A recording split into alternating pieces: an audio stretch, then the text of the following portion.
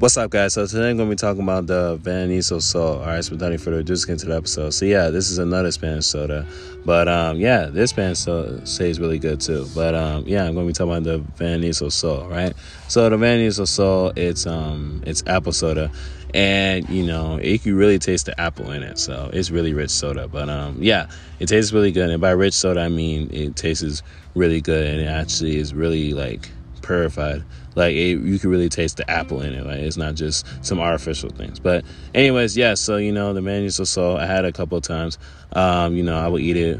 I'll eat my food, right, and I'll drink it with that. So I'll drink my Vanizo Sol with my sandwich or with my snacks or whatever. So yeah, you guys gotta definitely try the Vanizo Sol if you never had it. All right, if you never had it before, then I don't know where you've been at, man. Like you need to come back to earth and try Vanizo Sol. All right, but yeah, man, the Vanizo Sol is really good. So.